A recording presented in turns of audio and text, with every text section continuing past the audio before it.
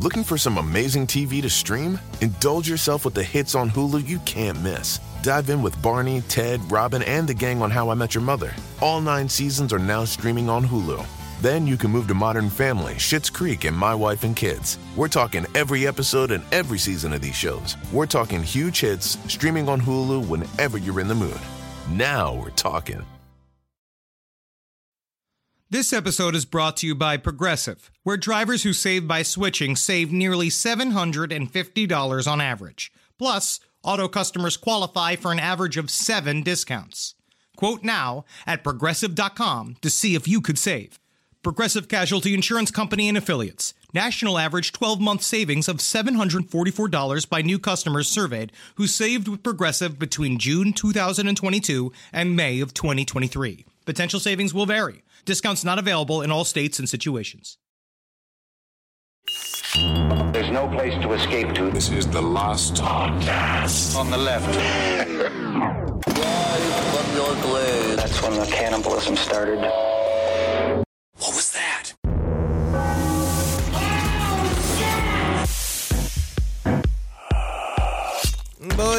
Boys. Why do boys commit so many crimes?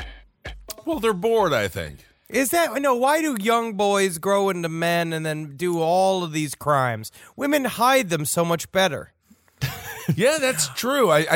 People aren't looking for women to commit crimes. Everyone's looking for boys. We're all pre-criminals until proven otherwise. I had a listener send me a casting breakdown of the new Belle Gunnis movie. You're gonna love this. There's the whole thing coming up. They're searching for a name only for Belle Gunnis, but the way they described her was tall, buxom, sensual. Like, these are the words that they used. What? That she was a lithe panther that from on one side was a purring cat, a velveteen cat, and the other a deadly adversary. And I was like, who is writing this? They got it all wrong. That is horrible. Hey, what's up, everyone? How are you? Welcome to Last Podcast on the Left, Relaxed Fit. I am hanging out with the beautiful Marcus Parks, and of course, we also have Henry Zabrowski in sunny Los Angeles. Yep. And today's guest for the show is our favorite true crime author in the world, Harold Schechter. Whoa! Thank you so much for joining us, Harold. Thank you, man. Very excited to be here. Say, I got a question. What Belle Gunnis movie were you just referring to? It was a breakdown. It's not the new one, because I know there's like a big one coming out that I believe Charlize Theron is Belle Gunnis. It's like one of those where they Belle Gunnis, though. They just put a fat suit on her, and then they say that she's incredible, you know? But I got this breakdown, I have to find the actual listing, but it was Belle Gunnis, and describing her as essentially like, the only way to put it was she was a lot of vagina from Austin Powers. You know what? I don't think that there should be fat suits allowed in Hollywood. If you wear a fat suit, you're not eligible for the Bachelor or for the Oscar. It's factual appropriation. It's fat cultural appropriation, and I don't like it. We've already began this off the rails. Well, Harold's new book, The Ragged Stranger, The Hero, the Hobo, and the Crime That Shocked Jazz-Age Chicago, is now available on Kindle and is free with Kindle Unlimited, clocking in at a brisk 75 pages. Ooh. The Ragged Stranger is a tale that, personally, I would kind of describe as like a 1920s analog to the Scott Peterson case. But with even more twists and turns throughout. So, Harold, how did you find the story of The Ragged Stranger, and what was it about the story that compelled you to tell it? By the way, yeah, it's funny you should say Scott Peterson, because just a little while ago I was trying to think of recent analogs, and Scott Peterson was the first that came to my mind also. But, I'm not sure, I'm so immersed in the history of American crime that I'm never sure exactly where I come across references to some of these things. But back in the 1940s, there was a comic book called Crime Doesn't Pay, which you guys might have seen, which was one of these incredibly lurid, sensationalistic comic books marketed to young children under the pretext that they were going to be edified in some way. It's so much fun, though. Now everyone's mad about it. They're saying true crime content's doing that now. Like now, true crime content is making everything easy for children to digest, but it's been happening forever. Oh, yeah. Kids would read these magazines, read these comic books, and thought, wow, crime doesn't really pay. Meanwhile, they're totally getting off on these, incredibly lurid, sensationalistic comic books. This is before the comic book code. Anyway, one of these stories and one of the issues was the Carl Wanderer case. I think that's where I first came across it. And, it was one of the most sensational crimes of the 1920s, but one that very few people have heard of. It's nice because it evens out being called a nerd for reading a comic book in public. Mm-hmm. It'd be like, yeah, you think I'm a nerd? You think this is a comic book? This is teach me how to gut you.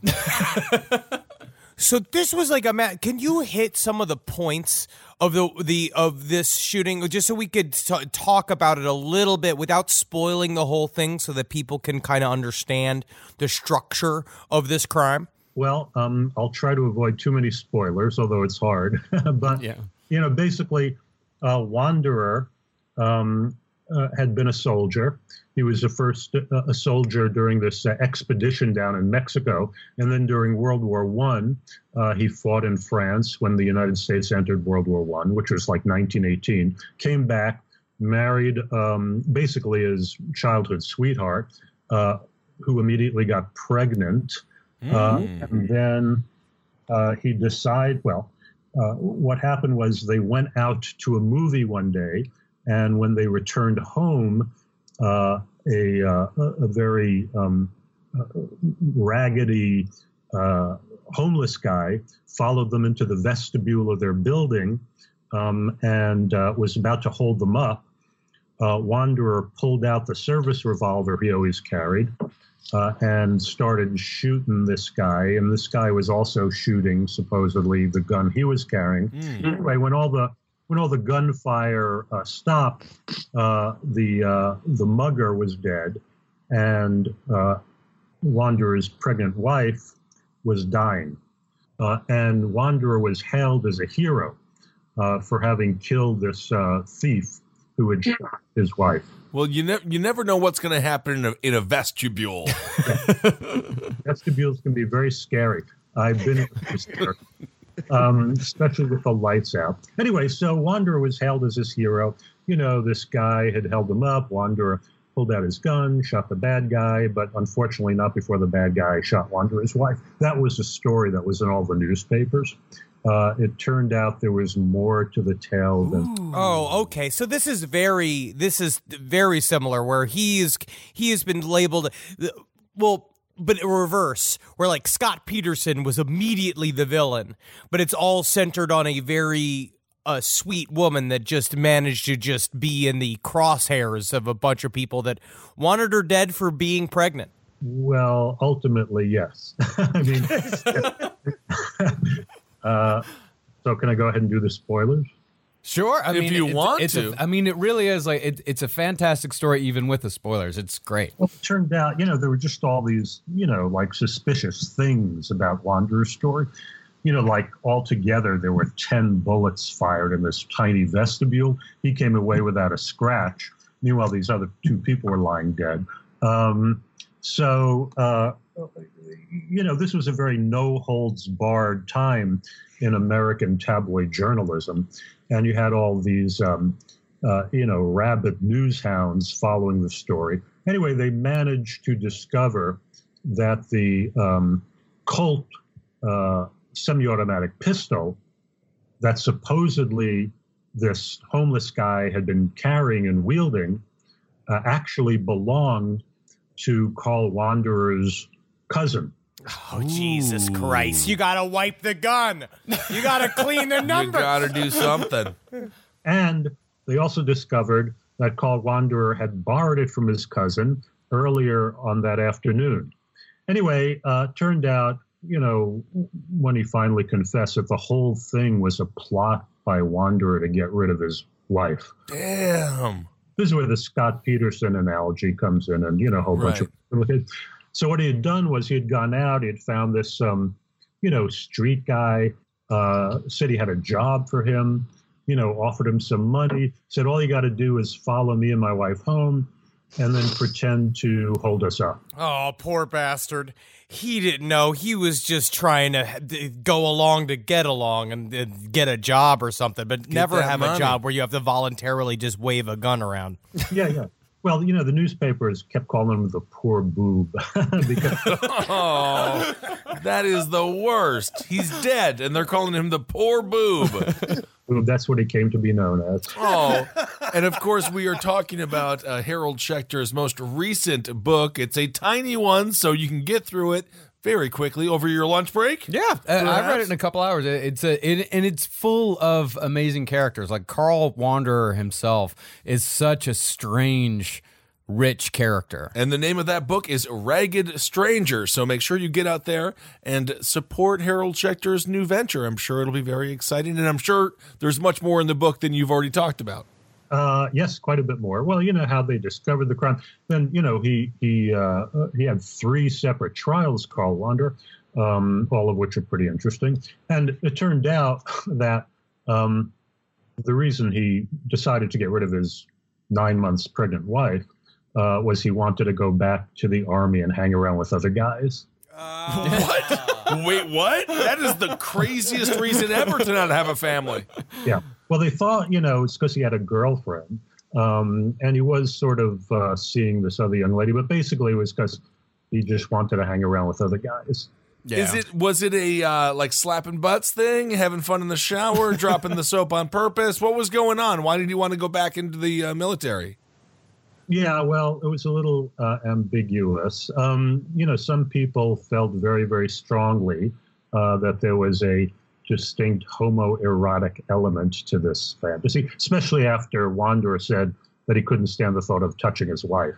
But a lot of guys, from what I was actually just recently reading an account of a man who came home from the war, or really came home from Afghanistan, and he said the main thing, he said camaraderie, which does sound like maybe it's light fraudage happening like on the front line, but it's the also like the order and it's adventure, it's anything but walking around like in a suburban life, this quote unquote like I've settled down.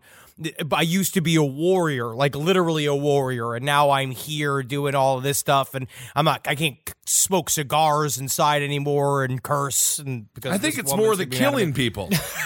They can't kill. They can still smoke cigars inside. But Marcus, what do you want to talk to Harold about? Well, I definitely want to keep talking about this a little bit. In addition to just the crime itself, like a lot of The Ragged Stranger is about how the media covered the crime at the time. So how do you think true crime coverage has changed at all, or if at all, from 100 years ago to the way they covered, say, like the Scott Peterson case or the Casey Anthony case? Yeah. Well, you're talking about, the 1920s, again, was really the golden age of tabloid journalism. And, you had, I don't know if you ever saw the movie The Front Page, which these 2 Chicago journalists, Ben Hecht and Charles MacArthur, who went on to become incredibly successful Hollywood screenwriters, they first became big writing this big smash hit Broadway play called The Front Page, which was made into several different movies, and also very famously a version with Cary Grant and Rosalind Russell called His Girl Friday. But these guys were these bare-knuckle journalists who would go to extraordinary lengths, to turn up to investigate these crimes. They were, often doing more investigation and more successful investigation than the police were, and then turn it into, these incredibly lurid stories. I mentioned in The Ragged Stranger, one of Charles MacArthur's famous stories had to do with a Chicago dentist who'd been accused of molesting one of his patients, and the headline was, "Dentist fills wrong cavity." That was an episode of Seinfeld as well. Remember that? So, so on the one hand, again, you're talking about a certain kind of journalism, a certain kind of very, very sensationalistic journalism. that again defined the tabloids back then, and still defines tabloid media today.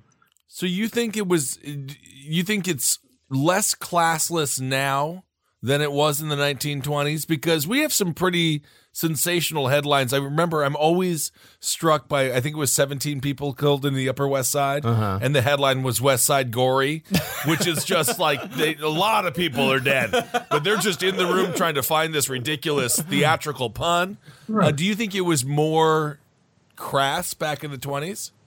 No, it wasn't necessarily. Look, I mean, I remember back in the 70s, I forget what it was, either the Post or the News, famous headline, headless body and topless bar. Yeah. Yeah. Well, yeah, I mean, you're always going to have this sensationalism. A lot of it now is not in print journalism, right? I mean, a lot of it now, Right. Yeah. So, and, there's always something inherently sensationalistic about covering gruesome, gory, true crimes. It partly depends on how much you want to exploit that.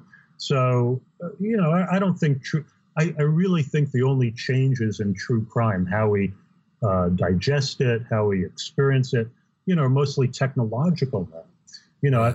The appetite for reading about this stuff or watching about this stuff hasn't changed. I mean, that's just part of human nature. That goes back even before there was such a thing as print. Back in the pre-Gutenberg era, there were these murder ballads. I'm sure you know about them. I mean, every time a gruesome murder happened, somebody would turn it into a song or a poem. And many of those are incredibly gruesome and sensationalistic. Right. So really, human nature doesn't change. The appetite for true crime doesn't change. The way true crime is presented doesn't change. The only thing that changes is the technology of transmission. I guess out of my own self-interest, I do have a question regarding last podcast on the left. Obviously, you've listened to some episodes. We deliver the true crime news in a way that may have never existed before. I'm just interested to hear what your thoughts were when you first heard us talking about true crime in the way that we do. Were you like, this is a total bastardization of everything I love and worked so hard for? Or did you sort of like the sugar to help the medicine go down? No. I saw you guys in a certain kind of tradition. I remember back in the, 70s also, maybe later, there was a fanzine called Murder Can Be Fun. I love Murder Can Be Fun. I love it. Yeah. You can still get, I love that. It's a great zine out there.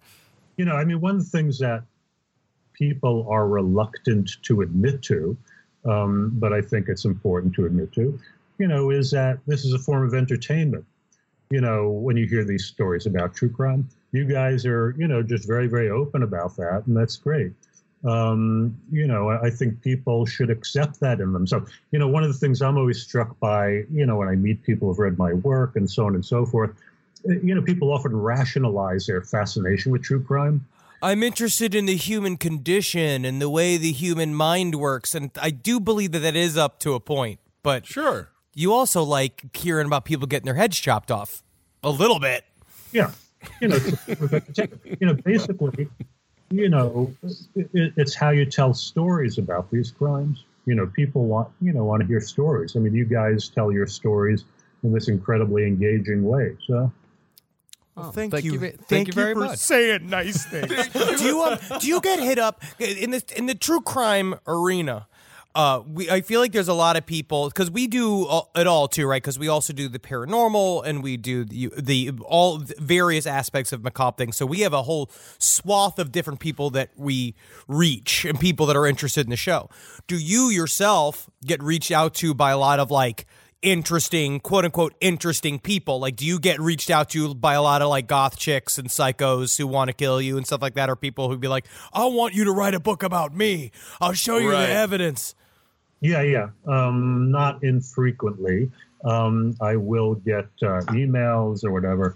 I'm not a social media person, but I'm not on Facebook, but I have a Facebook page that somebody else basically keeps for me. And if somebody contacts me, I should forward it.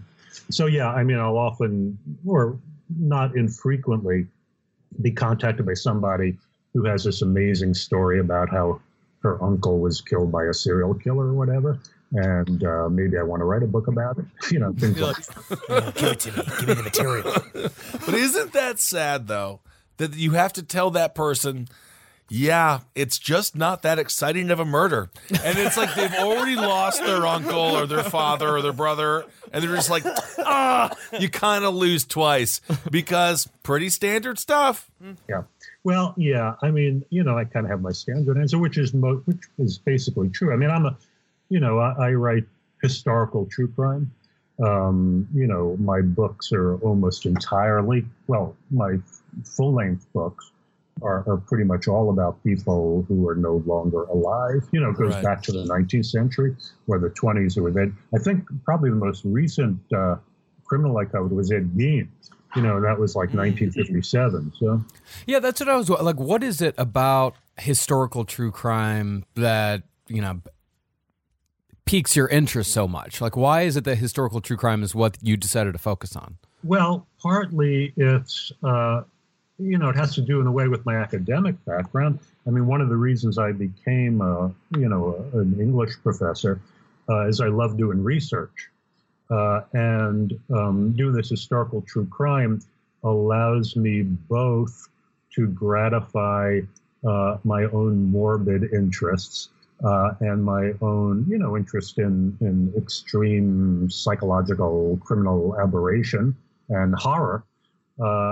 With my again sort of scholarly interest in doing a lot of digging around and doing a lot of research. So, the other thing is. And again, this goes, I think, also to your show. There are so many incredibly gruesome crimes. If you read newspapers at any time and any day, you'll come across horrific crimes. Yeah. But there are a certain number of crimes that there are these amazing stories. And there are these amazing stories that take place in certain eras. And in a way help illuminate certain eras. Like The Ragged Stranger, tells you a lot about tabloid journalism in the 1920s. So I'm always interested in what the particular crimes that fascinate people have to say about that particular era. So I also like how you put. We were speaking. I believe we saw you speak several years ago, and then recently you were sensitive about the idea, but you love telling the stories of these grand villains, like true living monsters, like H.H. Holmes, Albert Fish, these like legends essentially that became real. And it's where do you see that now? Like, do you ever aim towards something contemporary, or does history really allow those stories to unfold, and then you can see more of the context? Is that why? Does that help, or would you be able to have the same sort of resource materials if you were going after somebody more recent? Well, theoretically, again, I'm interested in when I first started writing in this genre. If you read my Ed Gein book, for example, or Albert Fish book, I don't even use the word serial killer because nobody was using the term back then. And I mean, it had started to enter the language, but, it hadn't become this big, huge thing. I thought I was inventing a new genre.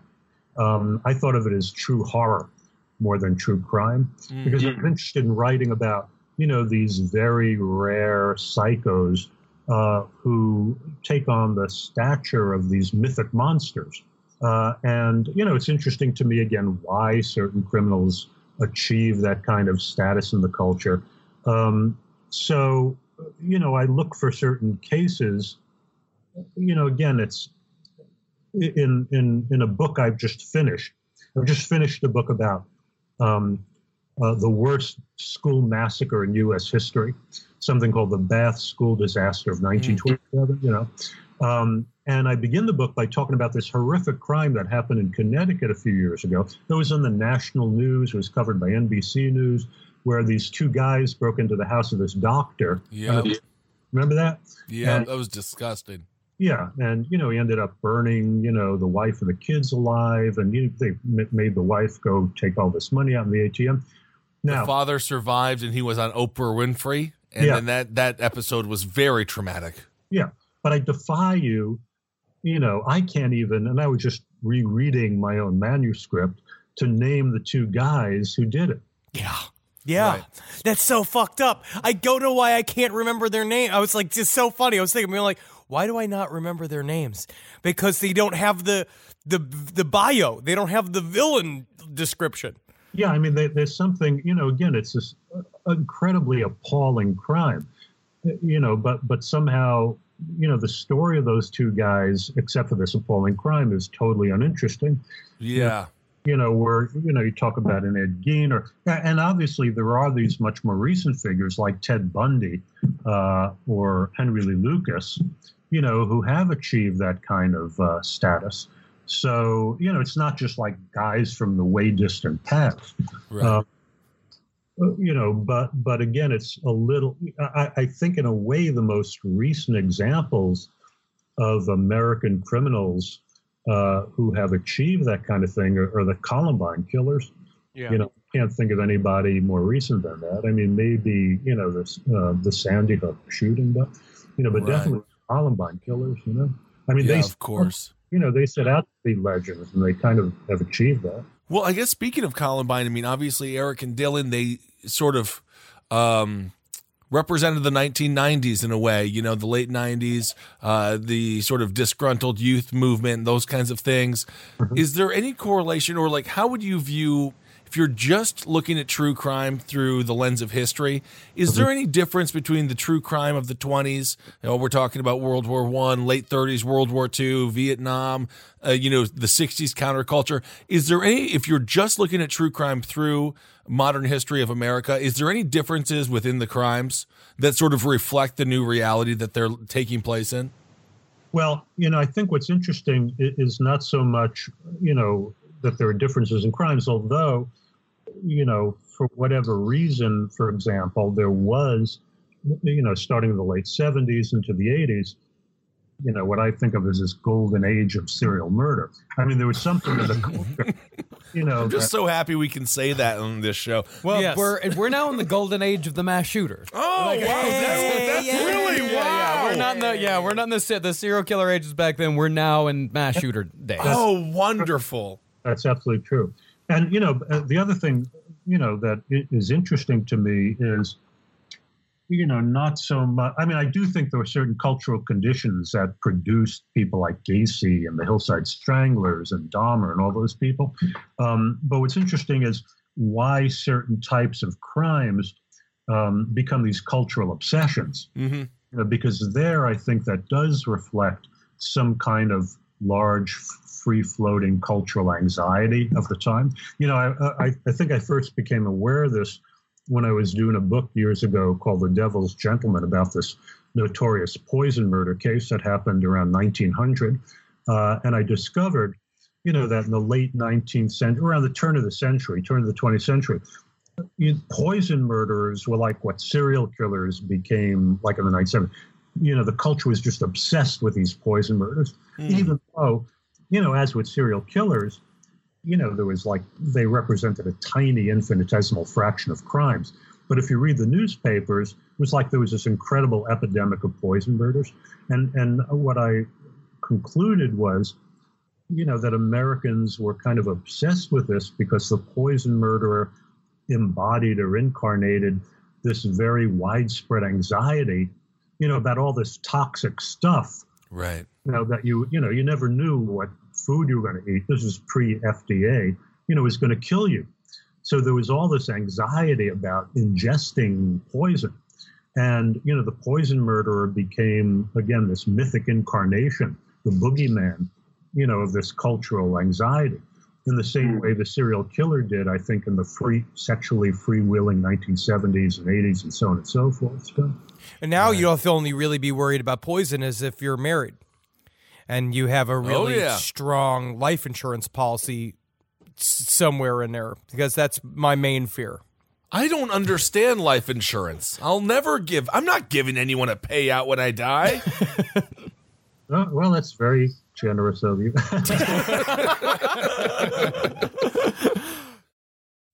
The only acceptable reason to interrupt a podcast? Your dog. That was your dog saying thank you for BarkBox.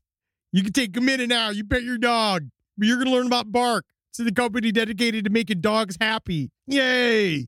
Every month, BarkBox designs and delivers a whole new collection of toys and treats just for your best bud. No, Wendy, I can't get you a whip. You're too cute for weapons. Every treat is made with yummy, healthy, all-natural ingredients like pumpkin and sweet potato. Tubers. My dogs love their toys selectively. But BarkBox sends good little ones for their little tiny mouths. They have little mouths, but strong, big spirits. So they fight over the little toys. I imagine they think that they are hunting and going after little bugs and rats. And they love their life, and they love what BarkBox brings. Because BarkBox brings the bark and puts it in a box. Yep. To get your free upgrade, go to barkbox.com/LEFT. My sister is the best gift giver I've ever met of any person. It's Jackie Zabrowski. She shops all year thinking about her family and friends and puts little things aside for their birthdays and Christmases. I have no idea how she does it. I don't know how she do it. But guess what? She always wins Mother's Day, but not this year. I'm coming back. Ready to win Mother's Day and cement your reputation as the best gift giver in the family? I'm taking the crown. All right, give the moms in your life an Aura digital picture frame preloaded with decades of family photos. I mean this. We have the Aura frame up in my home. We absolutely love it. I can put photos on it very, very easily through the app. It's fun to do, and the memories keep cycling, and I get emotional. And we filled it with pictures of Carmi and Wendy, and that is not sad. That is celebratory. So you should try it. It's honestly a really good product. Right now, Aura has a great deal for Mother's Day. Listeners can save on the perfect gift by visiting auraframes.com to get $30 off, plus free shipping on their best-selling frame. That's auraframes.com. Use code LEFT at checkout to save. Terms and conditions apply. This podcast is brought to you by Squarespace. Finding work-life balance can be tough, but Squarespace gives you the tools to reach your goals and have time to celebrate. Squarespace is the all-in-one website platform for entrepreneurs to stand out and succeed online. With the new guided design system, Squarespace Blueprint, you can select from curated layout and styling options to create a personalized website optimized for every device. Get your website discovered fast with integrated, optimized SEO tools. Plus, make checkout easy for customers with easy-to-use payment tools. And with Squarespace AI, you can explain what your site is about, choose your tone, enter what you need, and get auto-generated text. And that helps you save time. I know I'm sitting on about 2 literal wheelbarrows filled with horse pics. Now, part of the issue is a lot of these pictures are getting stopped at customs because some of them do depict various world leaders in horse-like circumstances that seems to be pinging a lot of these custom agents' accounts. Now, so what I've done to do is while I'm trying to work on hand smuggling these horse pics over various country borders, I then also have time, because Squarespace is doing all the other ad work for me, to go and work on my Killdozer at home. So thank you, Squarespace, for allowing me to diversify in the best way possible for this country. Head to squarespace.com for a free trial when you're ready to launch. Go to squarespace.com/left to save 10% off your first purchase of a website or domain. So, Harold, going back a little bit to what were you saying about the sensationalism of journalism back in the 20s and even back into the 1800s, like you do a ton of historical research. And I know when we're looking at a story and we're trying to figure out the character of a guy, like sometimes you'll see one detail that you don't see anywhere else. It's just in one source, but it changes the entire content. It changes the entire story. If this one detail is true, then the entire story changes. Like when you're doing historical research, how do you decide whether to go with that detail or not? Yeah, that's a good question. Back in the late 19th century in particular, when you had, back then, pre-tablet, it was called yellow journalism, as you probably know. I remember my high school history class a little bit. There's some bits in there. Yeah, I don't remember studying that in high school history, but that's good. Those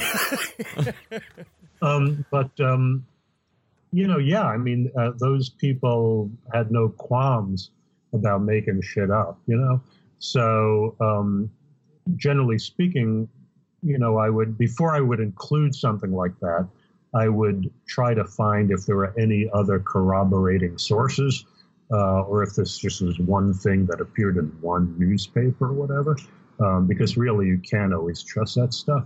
Is that never let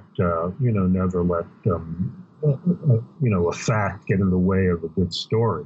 So so you do have to be careful.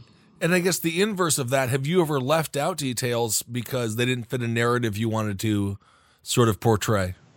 No, I don't think I have. I mean, I might have possibly, I can't think of an example. I might have tried to present that fact in a certain way, in a certain light, but I mean, I don't recall ever discovering wow, Ed Gein didn't really dig up those bodies. But right. That would suck. So you don't feel like they're like, man, I can throw out all of this bullshit now. I actually got to take that back a little bit, because by the time I got to the end of my book on H.H. Holmes, I had kind of concluded, and I still feel this way, that 90% of what was written about him, what I even wrote about him, certainly what appears in The Devil in the White City, was actually probably not true. Ooh. Like what? What are the what's the worst offensives of Devil in the White City? I really hope that Minnie and Nanny are true. They probably are true, but what I have grave doubts about is that anybody was killed in his hotel. Really? Well, I mean, I think, Minnie and Nanny, but I mean, all this stuff about, that it was this murder hotel and all these people were coming to visit the World's Fair and then disappearing. I sort of think that was kind of made up by the newspapers. But then H.H. Holmes is just a guy who runs a bad pharmacy. No, he's just an insurance scam. Well, I mean, he was definitely a serial killer. And I believe he probably was responsible for at least 7 deaths. Including the Heitzel children and so on and so forth. But, it's like there's no historical... You figure if he's killing all these people who are coming to the World's Fair, some family member would have inquired what happened to their husband, brother, cousin. You know what I mean? There's nothing to indicate that anybody ever filed a missing persons report. About anybody who came to the World's Fair and stayed at, rented a room at home. Yeah, that's because they all took out life insurance, and everyone was secretly happy that they're dead. You hadn't thought about that possibility. Well, was there any corroborating evidence with all the contractors who said that he had me build this strange chute and he had this other guy build this room with no... Was there any corroboration with those guys? There was some corroboration about that. But again, first of all, if you look at pictures of the castle, it's just this little building. Yeah. But the other thing was, probably Holmes did... hire and fire contractors. I mean, he was a con man. Other people have done that, including our current president. But, I'm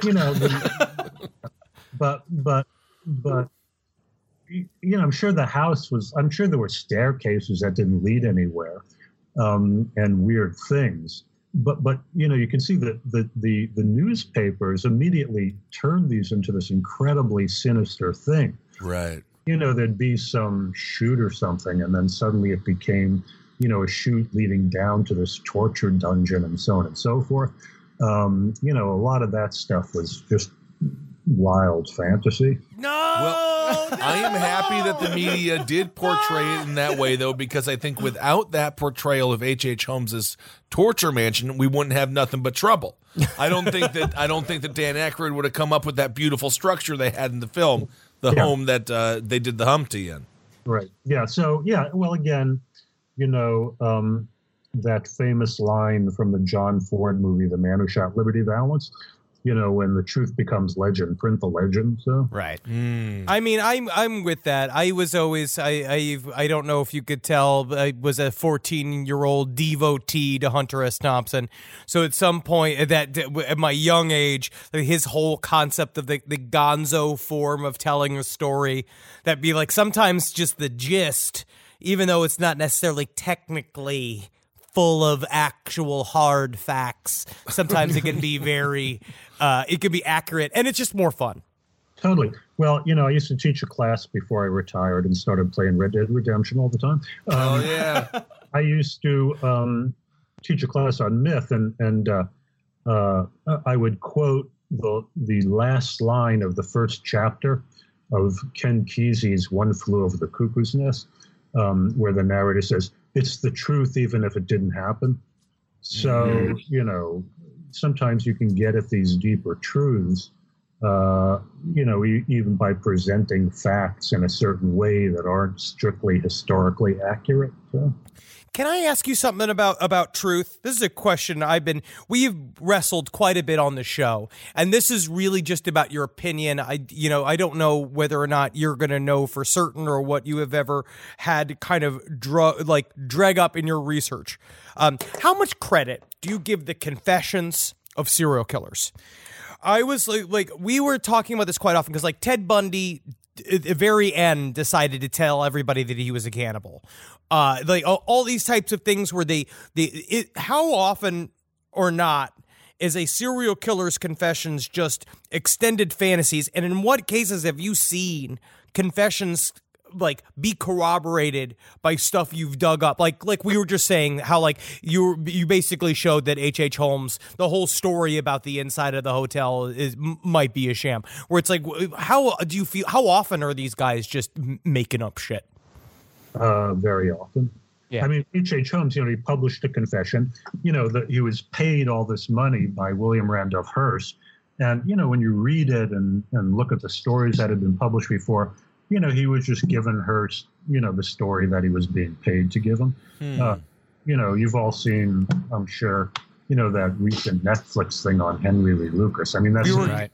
It's wild. I just finished it last night, and because we covered Henry Lee Lucas years ago, and so now you relook at it and be like, man, the two dumbest men in the world took Texas law enforcement for the ride of the century. Yeah, well, Lucas is obviously a very extreme case, but the thing about most serial murderers is, they're psychopathic con artists, and their word is just not to be trusted. I think, one of the rare exceptions to that was Jeffrey Dahmer, because I think Dahmer also, did experience some genuine remorse, which was also unusual for those people.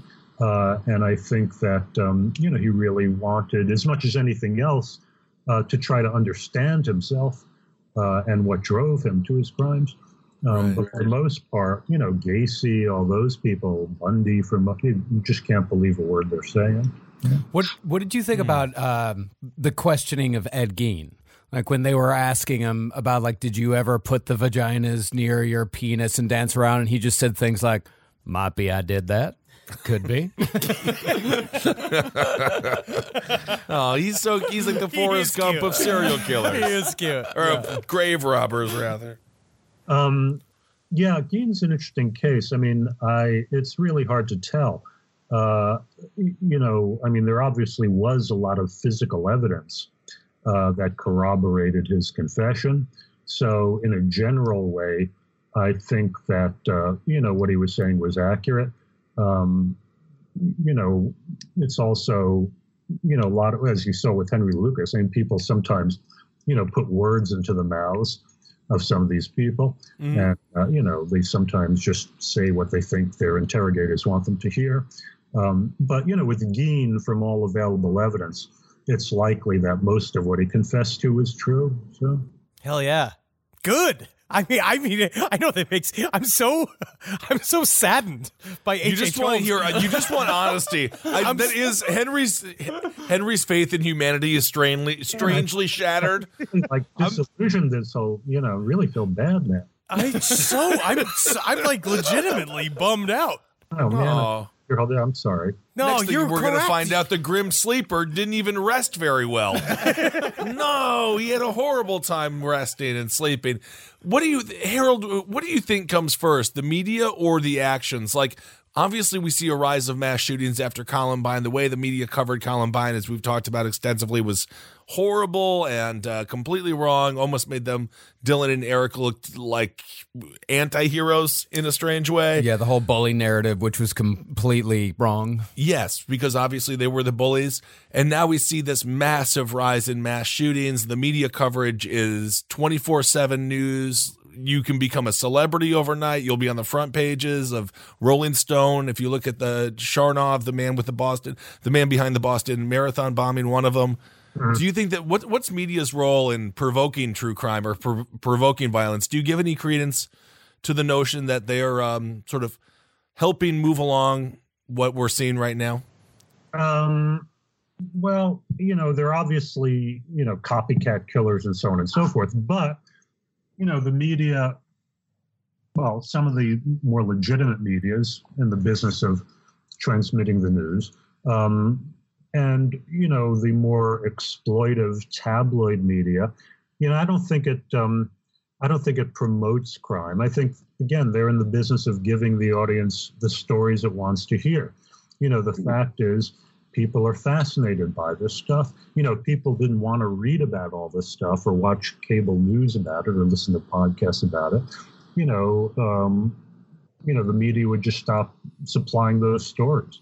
So I don't think you can, I feel very strongly, that the media, it's like, complaints about, movies inspiring crimes and so on. The media has, I think, very limited power in determining what kind of stories the public wants to hear. And you see that like with any blockbuster movie, with any big budget movie, that's a total flop. Yeah. Right. People think like Hollywood, has this like mind control thing over the audience, and can just instill all this stuff in the audience. But if the audience isn't interested in seeing, the new Terminator movie, they're just not going to go see the new Terminator movie. It's not like Hollywood could make you see the new Terminator movie. So, right. Well, it's the narrative around Joker. I remember Joker came out, and the narrative around it was they're like, it's going to inspire people to start shooting people at the movie theaters. Up to a point where I was like, I think you want people to shoot people at the movie theaters because then it shows that you're right and that the Joker is to blame somehow, even though it's just a much too skinny Joaquin Phoenix. It's a fun movie. Like, I love Joker. I loved it. Like, it's all right. It could have been funnier for a movie about a comedian, but Well, I remember just reading it when Bret Easton Ellis's American Psycho came out. Mm-hmm. There was all this stuff about, who was going to inspire a rash of like psychos doing horrible things to women.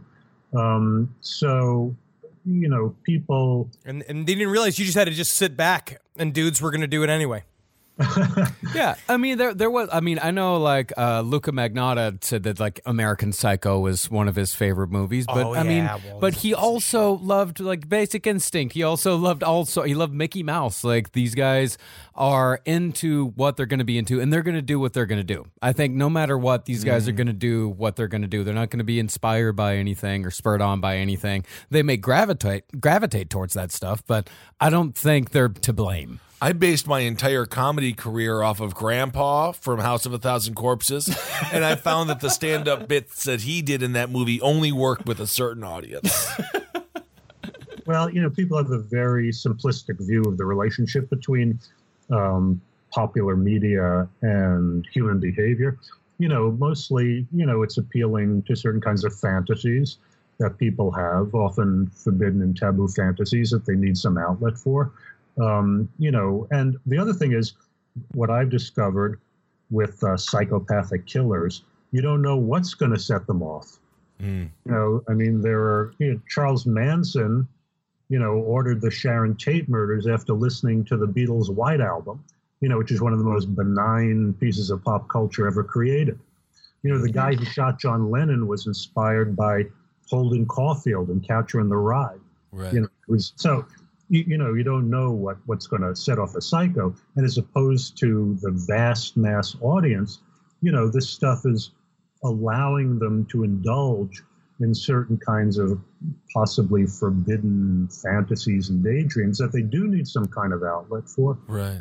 So, well, I guess sort of in that vein, when it comes to nature versus nurture, what do you weigh more? Do you think these are genetically flawed people, or do you think it has to also be a kind of a perfect environment to cultivate a serial killer?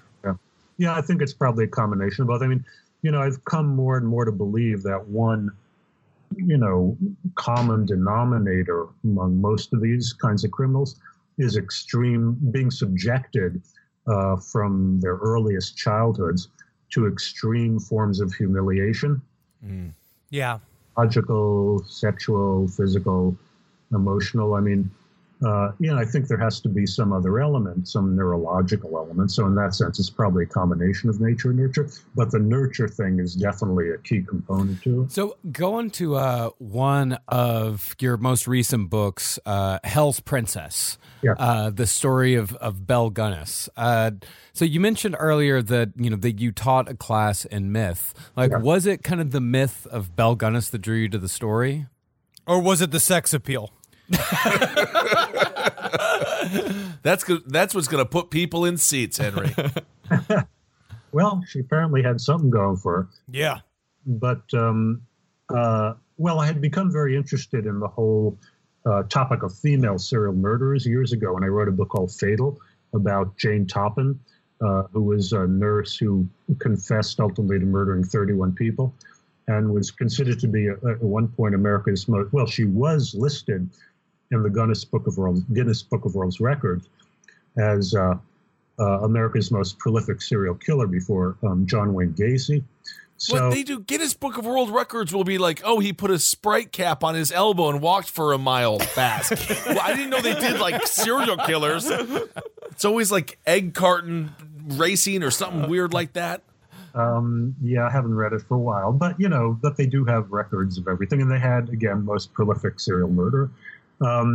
But anyway, I became very interested in female serial killers. And did they send her the damn plaque that you get? I'm actually a little bit. I didn't know it's just a book of records. But you literally get a plaque that's like, congratulations. Everyone, they still have like the fastest 100-meter race, the fastest. Okay. But if I'm this chick, I'm demanding a frickin' plaque. Yeah, well, maybe, although she'd probably been dead for about 50 years, but still. Okay, all right, fine. I was very interested in the Belle Gunness case because, unlike virtually every other female serial killer that I'm aware of, she also, chopped up these guys. That was a very unusual feature for a female serial killer. They're just usually content with, poisoning them and watching them suffer horrible deaths. And not just chopping them up afterward. So with Belle Gunness, when you were writing this book, of course, we did a series on Belle Gunness not too long ago, and big question, because of the new book, we were so excited. It's nice and it's a nice and thick. Yeah, it's great. But with Belle Gunness, the question is at the end is what happened to Belle Gunness? Where did Belle Gunness go? So when you started writing this book, did you think, I'm going to fucking figure this out, man. I'm going to be the guy? I did think that. I did. I thought I would solve it. At one point, I thought I had actually solved it because I came, when I work on my books like that, I hire a genealogist to help me do research and stuff. Anyway, that's the key. That's the real key. I want to ask you literally about your whole process, if you don't mind, at some point being how the hell do you get so much deep dive? But continue with the story. Yeah. Anyway, so I came across a woman who had moved to Wisconsin shortly after Belle Gunness's farm burnt down, and she was using a name that was one of Belle Gunness's aliases. that Bell had used when she put some of these matrimonial ads in the newspapers. So I was pretty sure that I had actually located Belle Gunness and determined that she had escaped. Well, that is a great place for Belle to go. She's a Wisconsin 11. Then she's perfect for Wisconsin. You can go cow tipping with her. You can drink beers with her. Yeah. No, Wisconsin. It's like a hotbed of these psychos. But anyway, but it's so cold there. It is cold. Anyway, it turned out that my genealogist discovered that I was completely wrong about this. So damn it! Oh, God damn it! I was very unhappy that it kind of unresolved at the end. One thing, I hate ambiguity. Just to let you know. Right. That was going to be my question. Like, do you prefer the mystery or certainty? And so it's certainty. No, I would have loved to have been able to solve it. And then at the end, there was that woman, Esther Carlson, as you may remember. The people were absolutely convinced it was Belle Gunness. They even, shipped people from LaPorte who had known Belle to look at her corpse, and they all swore it was Belle Gunness. But then I think I mentioned there was some researcher from Norway. He has a YouTube presentation on this, who discovered definitively that Esther Carlson wasn't Belle. Yes. Then there were some people who had gotten permission to exhume the skeletal remains of the body that supposedly was Belle's, that was buried in Chicago. And they ran some DNA tests, but those came back, very indefinite. So, it remains a mystery. And my opinion of it keeps changing. Sometimes I'm sure she died in the fire. Other times, some people write me with certain facts that convince me she did get away. So I'm completely of two minds about it. Where are you at like today? Where are you at with it? Same place I've always been at. No, I mean, it's weird. I mean, I can't remember a time when I felt so equally split between two completely opposing conclusions. Right. Every time I have reason to think one is true, something will convince me that the other one is equally plausible. So do you complete all of your research before you start writing, or is it sort of a in tandem process? And if it's in tandem, have you ever gotten to like near the end of the book and been like, this has, I don't have an end? Well, I do a lot of it before I start writing. I mean, the bulk of it before I start writing, but inevitably as I'm writing, unforeseen things come up, that will necessitate further research or lead me along. And when I was writing, I wrote a book called The Mad Sculptor about this guy, Robert Irwin, committed this horrific triple murder in New York City in 1937. And I did all this incredible research on Irwin, in the Library of Congress and all these places, started writing the book. And then I started coming across references to these other crimes that had happened right before Bob Irwin's crimes, in the same neighborhood as his crime. So that, I had to kind of stop in my tracks and start researching those other crimes to put this certain kind of context, So things like that happen pretty frequently. Can I ask this is a more general question about true crime in the world. Do you ever feel that do these subjects affect your personal life in any way, shape, or form? Because we've covered some of the darker aspects of these stories. Sometimes, I mean, they fuck with us all the time. Like last year, we did kind of a perspective on Joseph Mengele from like a true crime perspective, like looking at him like as a criminal essentially. And then of course you're looking at his true crimes, which is that he was a cog inside of the death machine of Auschwitz. So as you're going through it, it wasn't like we at first were like, oh, this will be an interesting way to cover this story. And as you do it, you're like, oh, this is like ruining our lives. This is a terrible experience. Like, have you experienced that in any way, shape, or form? I did. I experienced that when I was writing my book on Albert Fish. Oh, I bet. Yeah.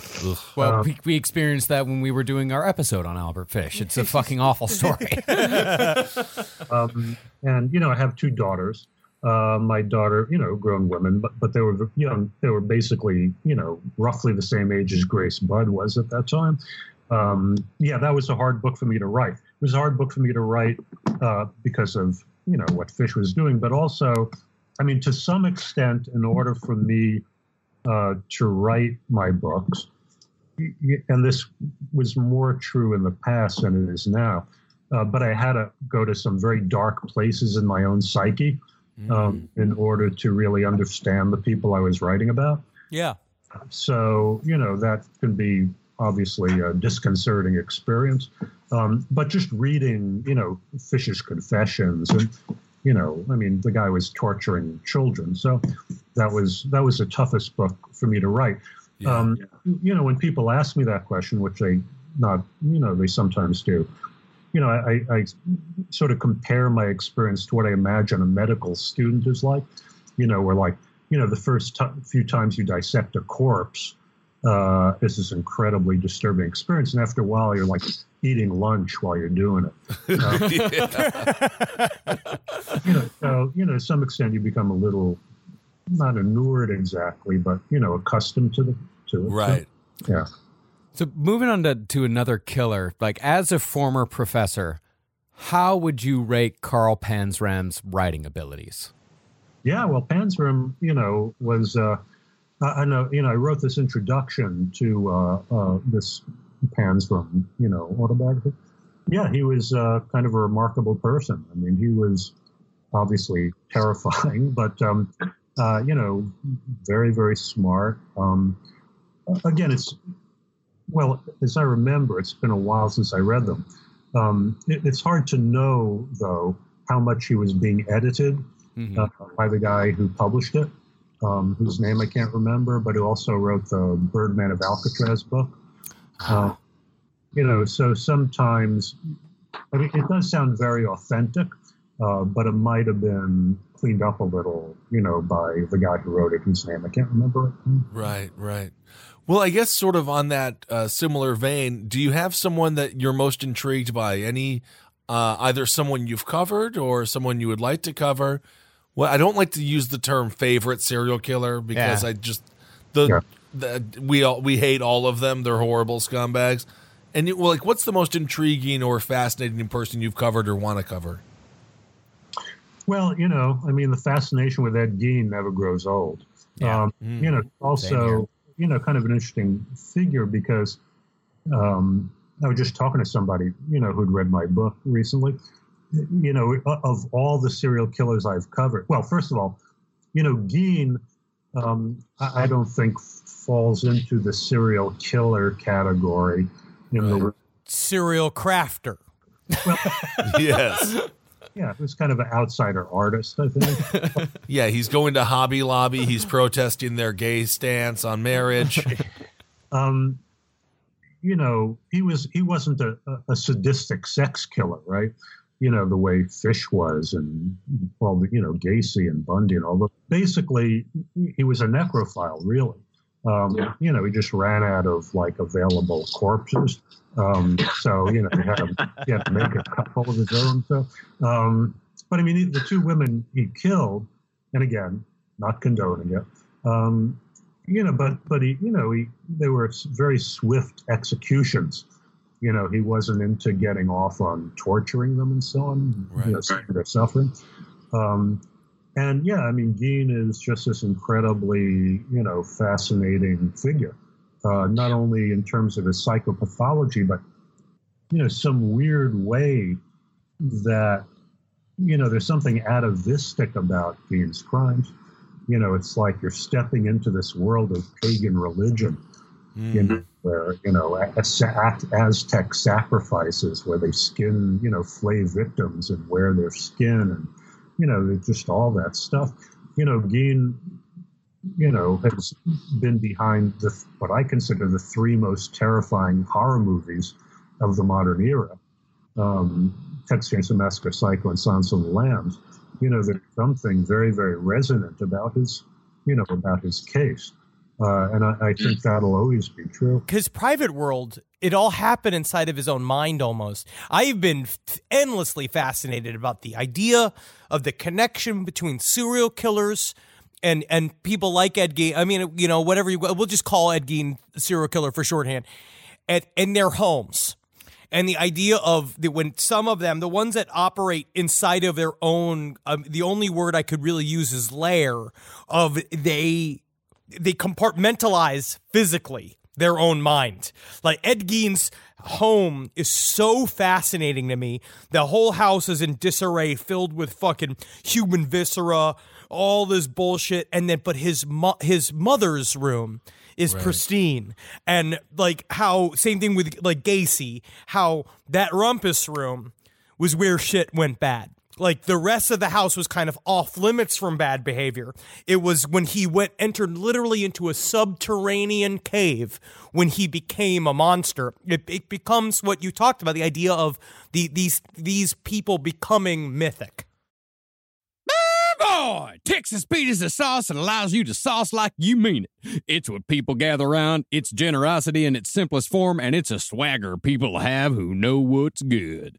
Each Texas Pete hot sauce is packed with bold, balanced flavor. This signature tanginess is what makes it a legendary hot sauce that can be used on just about anything. It's been at the center of dinner table since 1929 and is still heating things up today. You're definitely going to want to try every flavor. The original hot sauce has a famous secret blend of fermented peppers. The hotter hot sauce is 3 times hotter than the original, and not for the faint of heart. Sabor by Texas Pete adds authentic Mexican flavor, and their dust dry seasoning matches the flavor of the original hot sauce in a flavorful dry rub. Tell you what, the other day I was having myself a good old refried bean burrito, and I wanted a little bit of kick to my morning, so I got myself some Texas Pete sriracha sauce, and I smothered those refried beans and that cheese and them eggs in a whole bunch of chai, and it started off my day correct. Texas Pete, sauce like you mean it. Visit TexasPete.com and use the store locator to find Texas Pete products as well as purchase sauces and get recipe inspiration. And use the promo code PODCAST24 for 20% off at TexasPete.com. Every day, I fight to set my child up for success, which is why, as I sit and read Carmi and Wendy Doon, trying to explain to them the concepts of the savior complex not working, doubling back on itself, the concept of what does it mean to be a living God? What are those limitations? What are those expectations? And honestly, I know they just want chicken. But there are kids out there that need this type of direct help. And IXL Learning is an online learning program for kids covering math, language arts, science, and social studies. IXL is designed to help them understand and master topics in a fun way, not unlike me reading children Dune Messiah, getting to about 365, seeing where they're at, see if they understand anything. There's no more grading these worksheets. IXL grades everything itself. 1 in 4 students in the U.S. are learning with IXL. IXL is used in 95 of the top 100 school districts in the U.S. You can't even believe it! You don't want to make an impact on your child's learning. Get IXL now. And Last Podcast on the Left listeners could get an exclusive 20% off IXL membership when they sign up today at IXL.com/left. Visit IXL.com/left to get the most effective learning program out there at the best price. This episode is brought to you by Philo. Do you love TV? Yeah, we do. Do you love saving money? Oh my God, you bet. Then Philo may be your solution. Philo has shows, movies, and live TV for just $25 a month. You can even try it for free with their 7-day free trial. That's amazing. No contracts, no commitments, no hassles. It's just a better way to watch TV. Get with it, people. Philo has an unlimited DVR for 1 year. Save all your favorite shows so you can watch on your own schedule. Philo allows for multiple profiles and multiple streams, meaning that your children or significant other can't ruin your queue. Never miss a minute of shows like, RuPaul's Drag Race. You're going to watch it. You're going to love it. You're going to get involved with it, and it's an extravaganza. You're going to love it. With Philo, you can start watching in seconds for less money and less hassle. Try it yourself with their 7-day free trial. Sign up today at philo.tv/left. That's PHILO.tv/left. HGTV/LAFT to get 50% off your first month. Well, speaking of media as well, Henry, this is something that we may have brought into the world. HGTV is working on a new reality show where you can buy the houses of serial killers and murderers. They're going to flip them. They're going to start flipping those houses. It's a murder house flip show. I think it's actually called like Flip the Murder House. I think it's called Murder House Flip. Murder House Flip. And we talked about this about 2 years ago in jest, being like, well, we know society is going to be crumbling when they make this show. And then look at, they made it. Yeah, well, it could be good. Like if people have trouble selling their houses, they could just like lure a lot of people there and kill them and then sell their house. Now you're the real estate agent we need.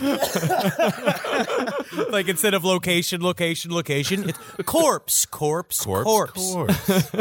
So with Ed Gein's crimes, with the murders of Bernice Worden and Mary Hogan, like Ed Gein always said that he blacked out when he doesn't remember actually committing those crimes. Like, do you think that Ed Gein truly did black out and that it was just some sort of like inner desire that was driving him, or do you think he said, "I'm going to get a live one now"? First of all, with Gein, and one thing about Gein that differentiates him, from most serial murderers is that he was psychotic. Most serial murderers, are psychopaths. They're not psychotic. Gein was having hallucinations, and he was, he was schizophrenic. So it's hard to know what was going on in his mind at those moments. My take on, there's a Freudian term, overdetermined. Freud used it to mean that there's just not one simple cause of a neurosis or something. It's a complex of things. With killing people like Mary Hogan and Bernice Worden, there's obviously on the one, some, again, to be Freudian, some mother thing going on there. Oh yeah. He needed, it's something about mommy. It's something about being inside of mommy. Yeah. Well, it was more, it's like, Bernice and Mary, that's bad mommy. That's bad mommy. Good mommy's dead. Bad mommy's alive. Now bad mommy needs to be dead too. If the last words I hear are "you're bad, mommy," and then I get shot in the head, I'm gonna be real mad. So yeah, and again, because he was a classic necrophile. I think he at the point at which he was running low on available corpses of elderly women in the local graveyards, he had to go out and make a couple. So I do like the idea of a classic grave robber or corpse fucker. I guess that's what we could call him. He's I just think of like Humphrey Bogart and like Casablanca, very fancy, smoking a cigarette, real cool, very chill. Classic. Yeah, well, I didn't have that in mind. But, if you look at, for example, Kraft Ebbing's Psychopathia Sexualis, which was this, classic book of criminal aberration and sexual aberration, he has a section on necrophiles. And Gein fits the profile, except for the fact that we don't know if he actually had sex with them. As you know from his confession, he said he was put off by the smell, which suggests that, he was at least thinking about it anyway. I feel like the only time he ever came was on an accident, and then he put himself in the bathroom for a week and shamed himself. Just hung out in the tub. Yep, just sitting there talking about the smell, eating a slice of apple pie with a piece of cheddar cheese on top. Loving his life. Yeah, I mean, one of the reasons, again, it's possible to feel a modicum of sympathy for Gein is, most of his victims were already dead. There were corpses that he exhumed. And the two women that we know for sure he killed, he executed swiftly as opposed to, again, subjecting them to these horrible tortures in the way that Gacy, Bundy, et cetera did. So. Right. I mean, do you think, I know that this is a question that many people have asked you a million times, but do you think he killed his brother? Yeah, that's a good question. I tend to think he probably did not kill his brother. Yeah. It's hard to know, but it doesn't quite seem to fit in with his MO. I think it's equally as likely that, often when these kinds of killers are caught, people immediately attribute retroactively all these other mysterious crimes to them. Killing his brother, again, does seem to me to be a little inconsistent with the kinds of crimes that Gein committed. And again, given the circumstances of his death and what was going on at the time, it does seem equally as likely to me, that Henry died of a heart attack or, smoke inhalation or whatever.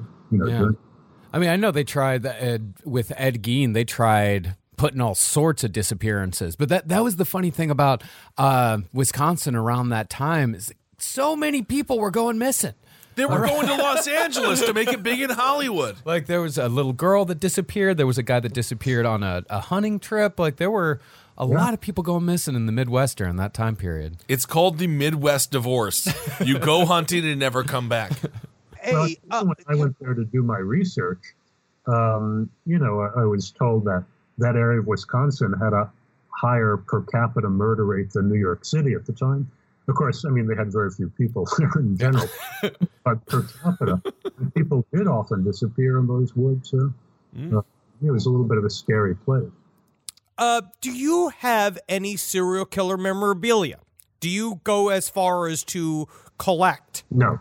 I don't. I mean, I have a couple of things that have been gifted to me, but no, I'm not a collector. What I do is, when I'm writing a book, I do like to often have some kind of object that's connected to the case I'm writing about on my desk as whatever. So, for example, the book I just finished on the Bath school disaster. The Bath school disaster, there was this guy, it took place in a little town called Bath, Michigan in 1927, and a guy named Andrew Kehoe, who was a respected member of the community, was on the school board, rigged their public school. They had this shiny new public school. This is a crazy story. Yeah, this story's fucking crazy.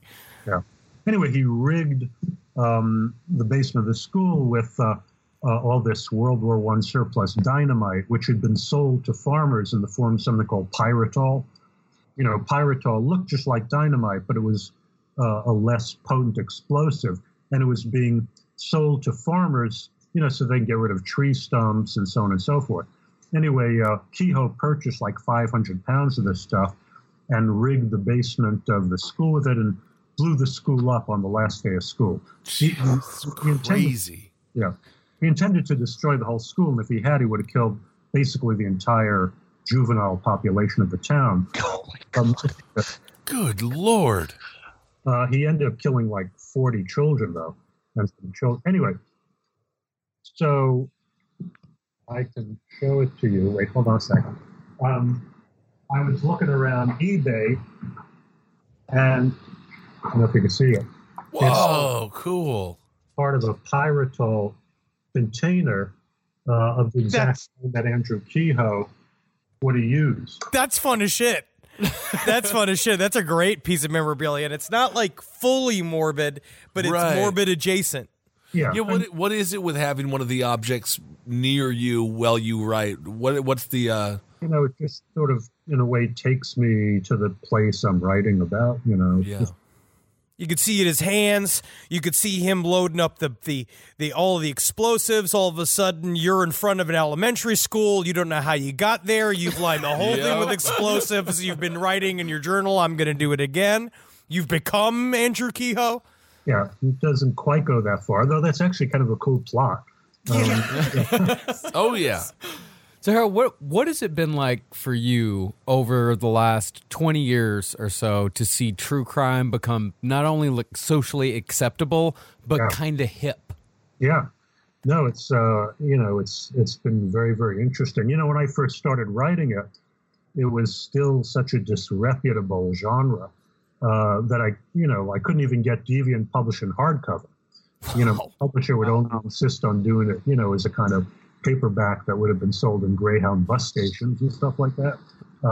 So, seeing it, turn into this major cultural thing, well, it makes me feel, I was ahead of my time.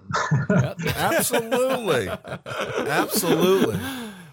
So I know you said in an email that you wrote to us that your fans have been changing lately.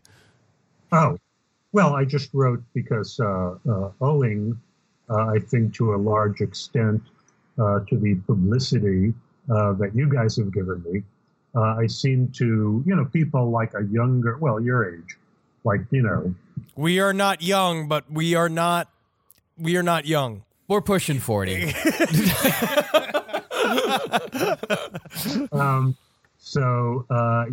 are these, like, I went into a framing shop not too long ago to get something framed. I can't remember what. And the young woman behind the counter, hair dyed blue, et cetera, said, wow, I just heard, they were just talking about you on last podcast on the left and so on and so forth. So thanks to you guys, I am now being recognized by an entire new generation of people. That's great, man. Hopefully you get some free beer, some free tacos. That's the best. That's the most you can ask for. Is that's just all I want. Occasionally you'll get something for free. It's really, really very nice when it happens. I think it's also because of the tone in which that you write, which I think attracted us, which is this idea that it doesn't have to be dry and serious for you to tastefully talk about these morbid facts. You can throw some fucking, I don't know what it is. There's entertainment value in there, which is why we get into this topic to begin with. Right. Well, also, you guys, I'd like to think to a certain extent, me too, bring your personalities to bear on this stuff. Again, it's about storytelling, right? It's about how you tell the stories and whether the way you tell the stories is going to resonate with the audience. So, you guys do that, brilliantly in your way. I like to think, I have my own voice when I write my book. So, of course, The Ragged Stranger. It is absolutely in your voice. It's a great read. Yeah. Are there any people that you don't like their presentation? You dislike the presentation? We can't talk shit on the mic. We got to say, I want real juice. No, I want real juice. We can't talk about real gossip. I want the real gossip after the show. Well, no. I'm not, again, I am old. I'm not a big podcast listener. There are two things I dislike, in true crime. One is, when people just embellish or speculate too much. I'm talking about in written true crime. Maybe this happened. It's possible. Right. So I was thinking this. I don't really know what the dialogue was, but I'm imagining this is what they might have said to each other. That kind of thing. Yeah. We got in trouble once for criticizing a writer for doing that too much. Absolutely. Yeah. Have you ever read the Dune series? Oh, my God. You're not going to bring up Dune, Henry. I read the original Dune many years ago. Nah. I liked the David Lynch version. Yeah, buddy. That's what I'm saying. But, and I saw the documentary about the Jodorowsky project that never came to be. Yeah, but I never read any of the ones beyond the first one. Jodorowsky invented the summer blockbuster. I love that documentary. It's really amazing. Mm-hmm. I'm just looking for anybody to talk to about Dune. I guess the last kind of question that I have is, and it's a little bit corny, but if you had to be killed by any of these serial killers, who would you want to be killed by? Are you going to hit him with a fuck, marry, kill? No, this is the absolute opposite. He is going to be killed by them, and he's not going to have sex with them or marry them. Yeah, I guess one that wouldn't spend like a really long time torturing me. You wouldn't just want one sweet embrace from Belle Gunness just to see what all the hubbub was about, just for a second, just to see what her Swedish kisses were like. Yeah, I think I'd rather go with Albert Fish there.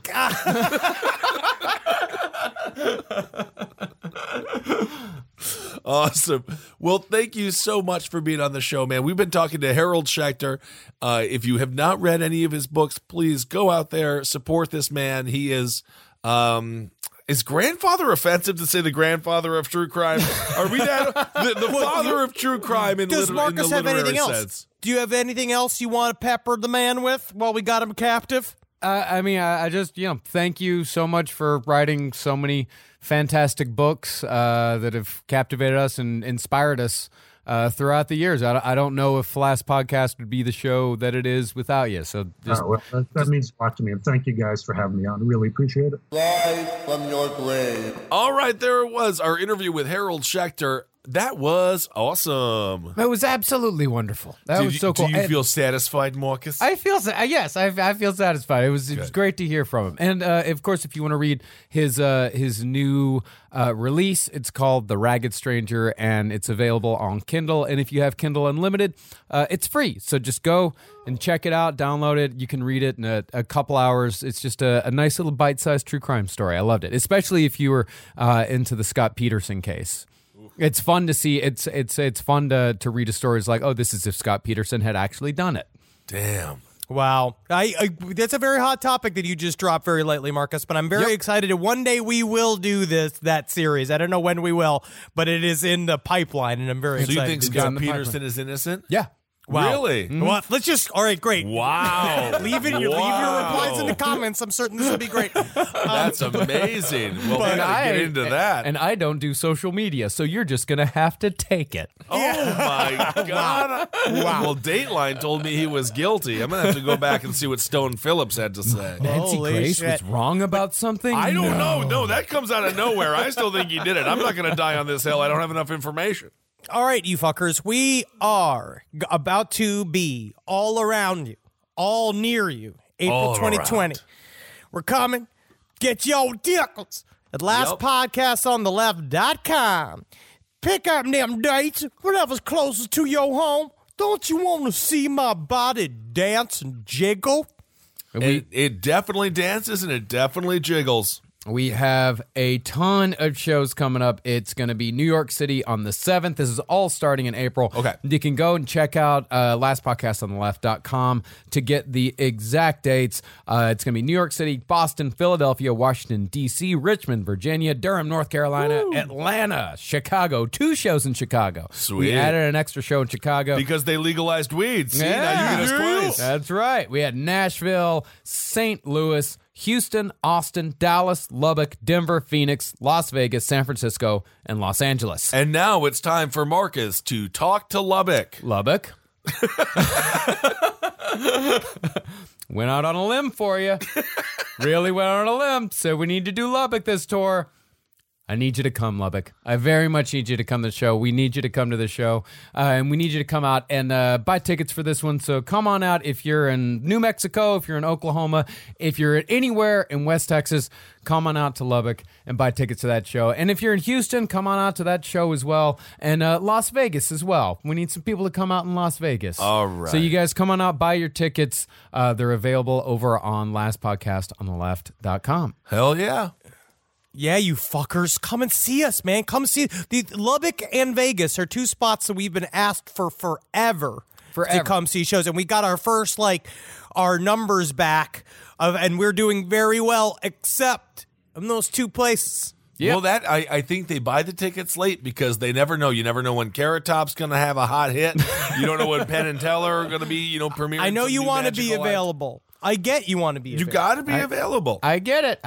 But come on, Lubbock. Come on out. They'll come on out. On. We can't wait. Come on. I'm putting my money where my mouth is. I told everyone we got to go to Lubbock. People come out to shows in Lubbock. Now, come on out. We always put our money where our mouth is, and it always works out great. I'm so sick. All right, everyone. I feel so sick. Thank you all so much for listening. Can't wait to do a show for my mom. Oh, just mommy. That would be so cute if it was just us and your mom. Just her staring, going, being like, I thought they had a professional show, but I didn't know how good they got it, or how handsome my son was. Honestly, if we just had Marcus's mom, we would put on a great show, and that's the only audience we need. That's right. Isn't that nice? Okay, everyone, Happy New Year. Hope your 2020 has started off all right. If not, hang on in there. We got a whole year to go. Yeah, we do. Hopefully a year after that and a few after that too, but we got a whole one to go. That's the thing with January. We were just looking. It's like the movie Free Solo. We're just looking to the mountain. We're on the bottom of the mountain right now. Time is a construct. It doesn't matter. Well, it definitely does because Marcus always gets mad at me when I'm late. But now I can say that. Well, no, I mean the abstract. You got it. When there is a, it's just when there's a appointments time are crunch. very real. Time is a construct, my friend. God damn it, Appointments man. are real. Time's a construct. What? All I know is a wizard is never late. It arrives exactly when it intends to. Okay, everyone, hail yourselves. Hail Satan. Hail Gein. Magustalations. Hail me if you would, hail me. Henry, who would you like to be killed by? You know me, man. I say just fucking Catherine Knight. Ooh. That first thing, I know that she horribly murdered him, but right before that seemed like a lot of fun. Yeah, okay, good choice. Sure. This show is made possible by listeners like you. Thanks to our ad sponsors, you can support our shows by supporting them. For more shows like the one you just listened to, go to lastpodcastnetwork.com.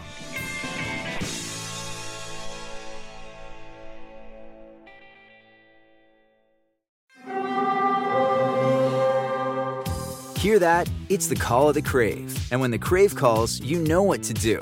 Try the $5 Bacon Bundle. Because the only thing better than a White Castle slider is a White Castle slider topped with crispy hickory smoked bacon. So pick any two of either the Bacon Cheese Slider, 1921 Bacon Cheese Slider, or Chicken Bacon Ranch Slider. And also get a small fry for just $5 with the $5 Bacon Bundle.